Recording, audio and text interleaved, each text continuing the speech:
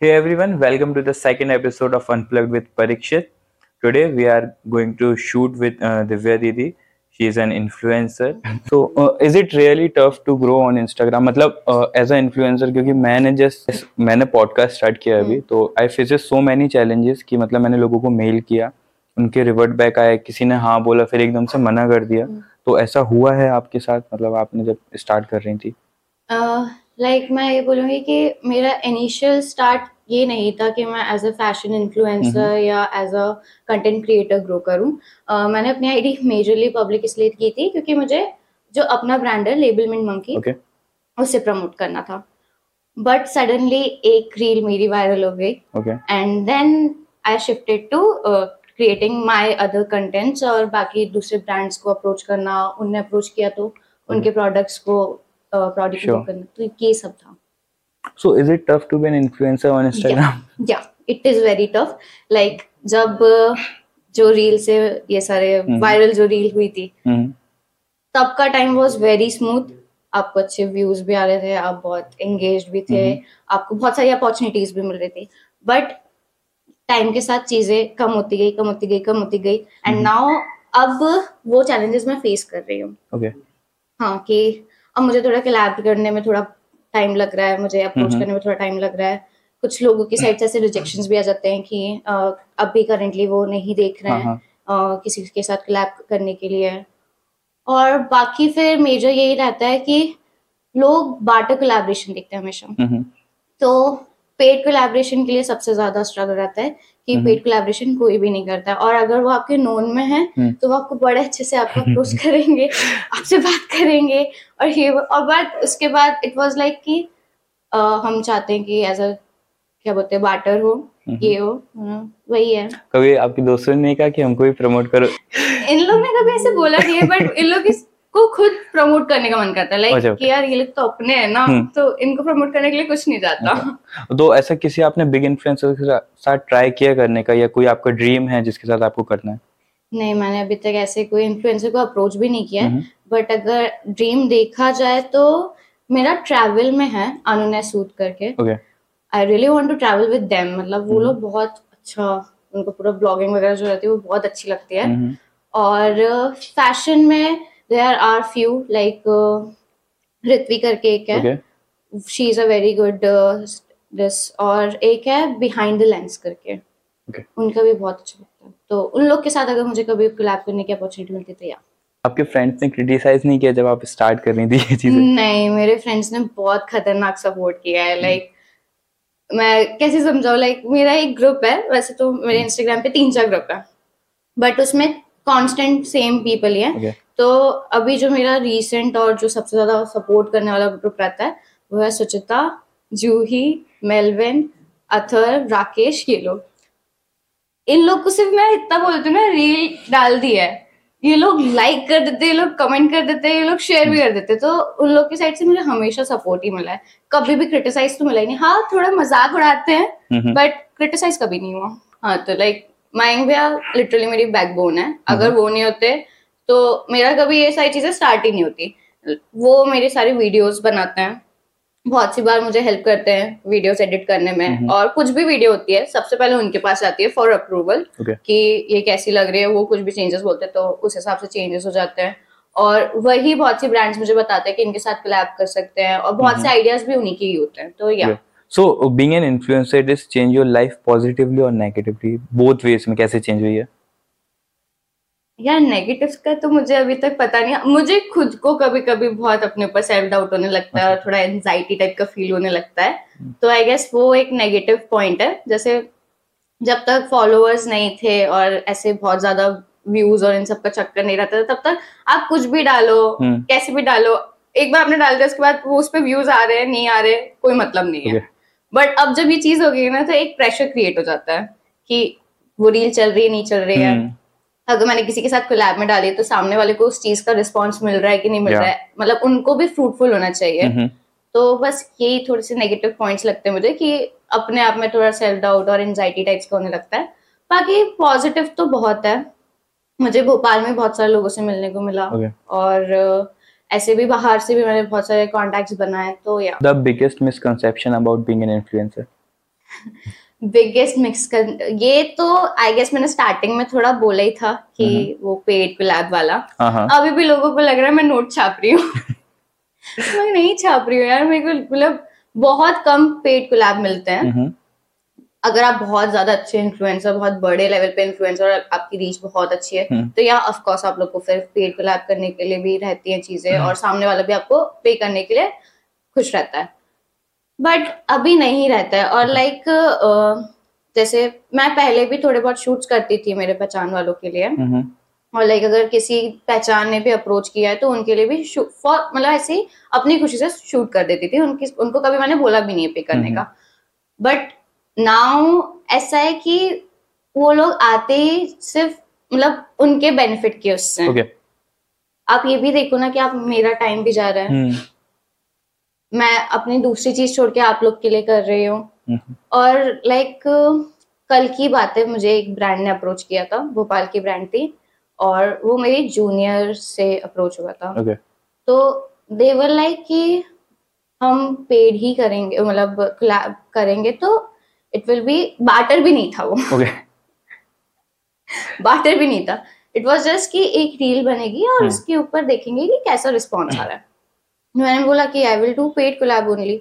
Okay, so we are not interested in that. मैंने बोला ठीक है, then I can't do it.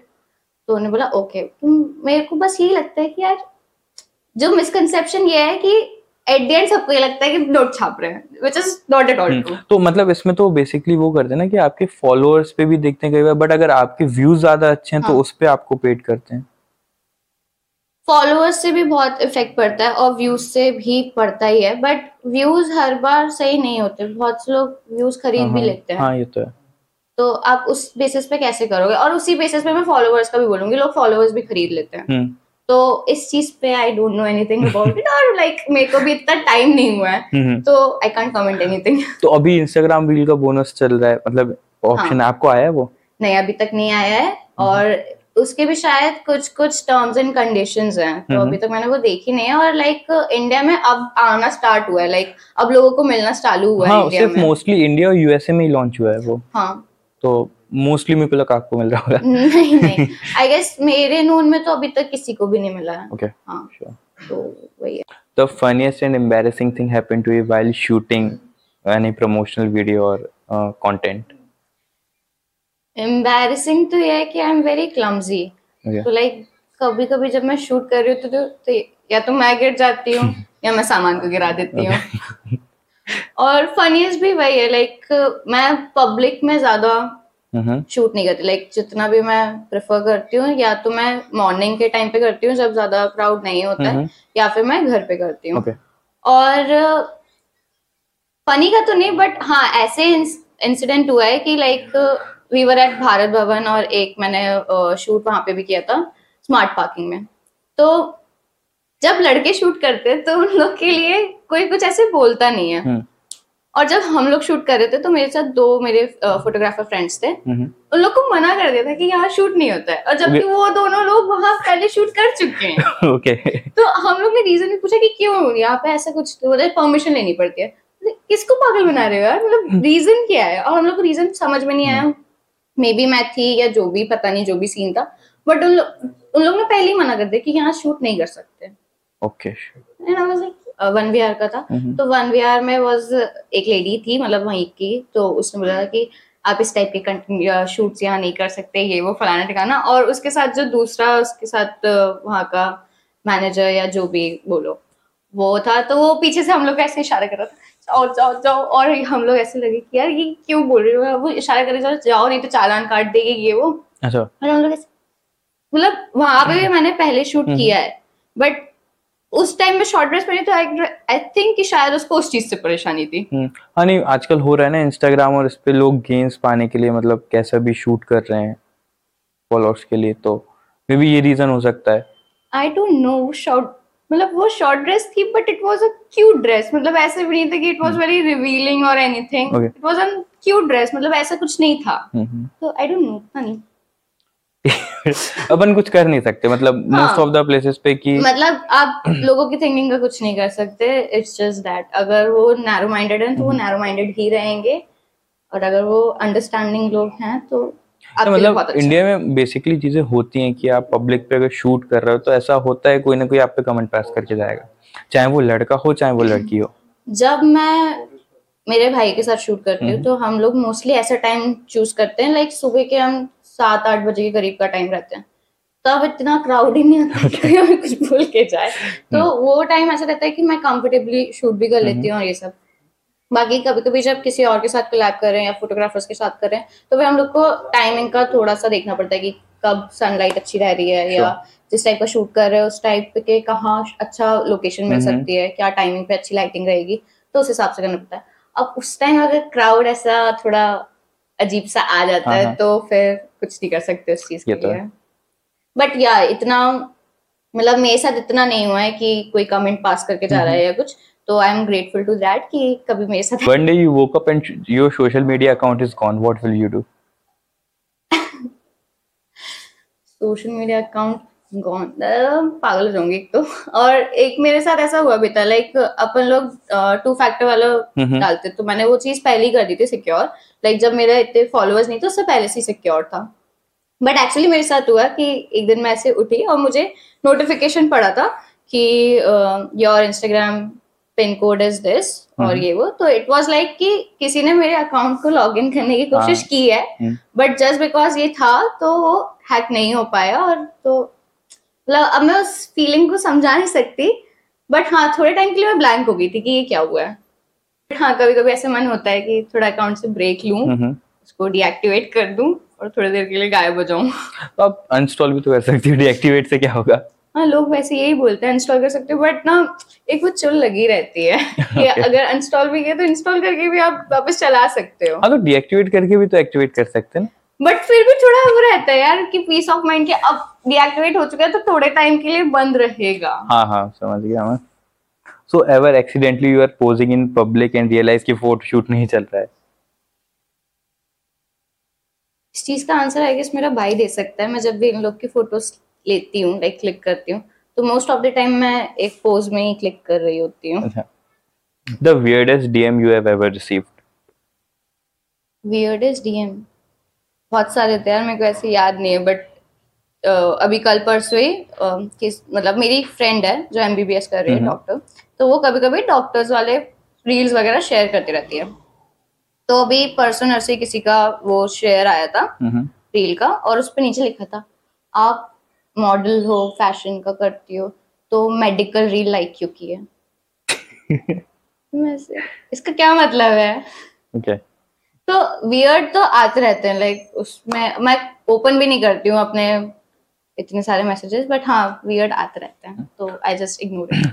Any fan encounter अभी तक? फैन एनकाउंटर ऐसे फेक अकाउंट्स बने हैं, और एक अकाउंट था लाइक फेक अकाउंट तो नहीं था, लाइक किसी बंदे का ही था. अब आई डोंट नो कि वो अकाउंट किसका था या जो भी है. वो बीच में जरूर ऐसे मेरे थोड़े बीच पुराने क्लिप्स वगैरह मिक्स करके नई रील बना के डालने वाली हरकतें कर रहे थे. फिर वो रील अच्छी थी बट थोड़ी सी क्रीपी लग रहा था. नहीं मतलब ऐसा पब्लिक में हुआ जैसे आप कभी जा रही हो? नहीं पब्लिक में नहीं हुआ. हाँ, आप थोड़े और बढ़ जाएंगे उसके बाद फिर हो सकता है ऐसा. हाँ हो तो सकता है, बट पता नहीं. मेरे दोस्त लोग ऐसे रहते हैं कि बीच बीच में फैन मूवमेंट वाला कर देते हैं कि अरे दिव्या सिंह ऐसे करके. तो पता नहीं, हो भी सकता है नहीं भी हो. Let's see. So when did you start your own brand? मतलब क्या दिमाग में आया था कि ओन ब्रांड? ये हम लोग ने लॉकडाउन में स्टार्ट किया था, मैंने और मेरे भैया ने मिलके. तो वी आर को फाउंडर्स, और लाइक हम दोनों ही फैशन फील्ड से हैं. तो एट द एंड हम लोग को हमारा खुद का ब्रांड स्टार्ट करना ही था. और लॉकडाउन में वी हैड टाइम, थोड़ा दिमाग भी आराम से चला सकते थे, तो हमने तभी से स्टार्ट किया. ओके. सो मतलब कैसा चल रहा है अभी वो? अच्छा. अभी इट्स लाइक थोड़ा पॉज है. 2-3 कलेक्शन पे साथ में काम चल रहा है. तो जैसे एक कलेक्शन या जो भी कलेक्शन पहले रेडी हो जाता है उसका फिर शूट और पोस्टिंग वगैरह चालू कर देंगे. But it's been a pause for I guess around 1 year. So मतलब आपने जब लॉकडाउन में स्टार्ट किया था तब दिक्कत नहीं आई थी इसको? नहीं, लॉकडाउन में जब स्टार्ट किया था तब आई गेस ज्यादा अच्छा था। अच्छा, ऐसा क्यों? हाँ, लाइक लॉकडाउन में हम लोग ने मास्क वगैरह का ही किया था, तो अच्छा। हमारे पास एक्स्ट्रा फैब्रिक्स रहते थे, लाइक हम्म। कुछ भी गारमेंट बनता था तो उसका थोड़ा बहुत पीसेस बचता ही था। हम्म। तो उन पीसेस को रीयूज करके मास्क बनाया और फिर उसके बाद उसको ऑनलाइन डाल दिया। फिर ऑनलाइन में जब तक like lockdown I guess open नहीं हुआ था, बट जो ट्रांसपोर्ट वगैरह की सर्विसेज थी वो ऑन हो गई, Okay. चालू हो गई थी, तो हम लोग ने उस बेसिस पे ही करना चालू किया, तो इट वेंट वेल। उससे अच्छी वो भी मिल गई थी फुल रीच वगैरह। फिर उसके बाद लॉकडाउन हट गया तो फिर हम लोग ने हमारे कलेक्शंस आगे लॉन्च करने लगे और फिर इट वाज गुड। सो आपके दिमाग में ये आया कब था कि मेरे को मतलब एक इन्फ्लुएंसर बनना है और ये पूरा ब्रांड वगैरह स्टार्ट करना है? मैंने बताया ना, इन्फ्लुएंसर बनने का तो मेरे दिमाग में कभी नहीं आया अच्छा, था। अपने आप? तो मतलब स्टार्टिंग से वो ही तो आपने अपना अकाउंट वो तो पब्लिक रखा था? नहीं, स्टार्टिंग से नहीं था, मेरा अकाउंट बहुत टाइम तक प्राइवेट ही था। बट फिर जब मैंने मिंट मंकी बनाया तो मिंट मंकी के साथ एज ए कोलैबोरेशन में जब रील डालने का आने लगा था ना, हाँ हाँ। जब वो ऑप्शन आने लगा था तब मैंने अपना अकाउंट पब्लिक कर दिया था। तो जब मैंने अपना अकाउंट पब्लिक किया था तब भी अचानक से बहुत सारे फॉलोअर्स हो गए थे। लाइक मेरा जब प्राइवेट अकाउंट था तब आई गेस 200 कुछ फॉलोअर्स होंगे, तो जैसे ही पब्लिक किया तो 6000 के करीब तक चले गए थे। और जैसे इतनी रीच हुई उसके बाद फिर वो धड़ाधड़ गिरने भी लगे थे, तो मैं 3000 समथिंग पे आके रुक गई थी। और वो चीज इतनी बॉदर भी नहीं करी थी मुझे कभी, क्योंकि मेरा एट द एंड स्कोप ये था ही नहीं कि मुझे अपना पर्सनल पेज ग्रो करना है, मुझे मिन मंकी ग्रो करना है। मतलब मेरे साथ आई गेस अभी जो रीसेंट हो रहा है, मैं जो पोस्ट डाल रही हूँ ना उस पर मुझे ज्यादा रीच मिल रही है, और जो मेरी रील्स जा रही है उस पे आई गेस मुझे कम मिल रही है। लाइक मुझे पर्सनली ऐसा फील होता है, अब आई डोंट नो कि ऐसा है कि नहीं है, बट मेरे जो नॉर्मल पोस्ट वगैरह होते हैं उस पे आई गेस ज्यादा रीच मिल जाती है मुझे। Yeah, thank you for being on the podcast. Thank you.